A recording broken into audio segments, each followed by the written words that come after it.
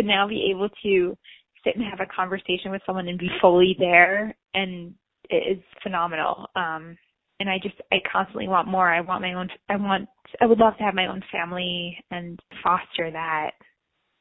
I want to fully be in life in relationship with these people. So the eating disorder will not in any way allow that. It's proven that it inhibits.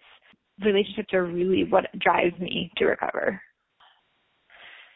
When I first started, someone said the word surrender, and I thought I hated it. Why surrender to what? To my eating disorder or to recovery? And it really is to the recovery process.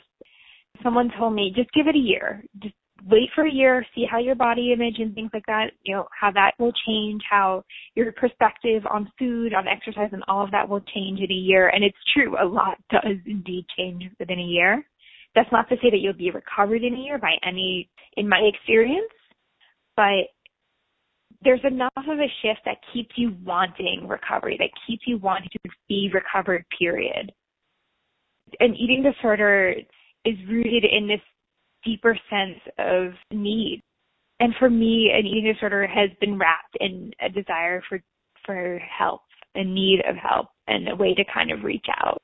On the surface level, it can look like it's rooted in a desire to change the way one appears physically, but there's so much more behind it, so much energy, so much emotional complication to it that it cannot be simply treated by the restoration of weight and limited therapy. I think there's a lot more that you need to really look at the system of the person, look at their daily life and what makes them truly tick.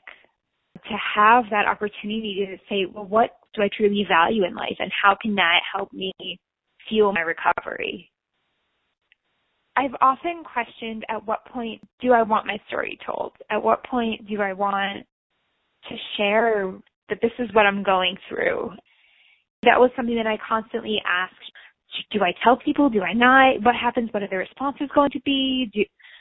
And more times than not, they've been supportive, but I just would like to say that when you feel you're ready, it's something that you can share, because you become an advocate, and that's really what I want this year to be for myself. I want to continue to work on my recovery and share my story more than I have before.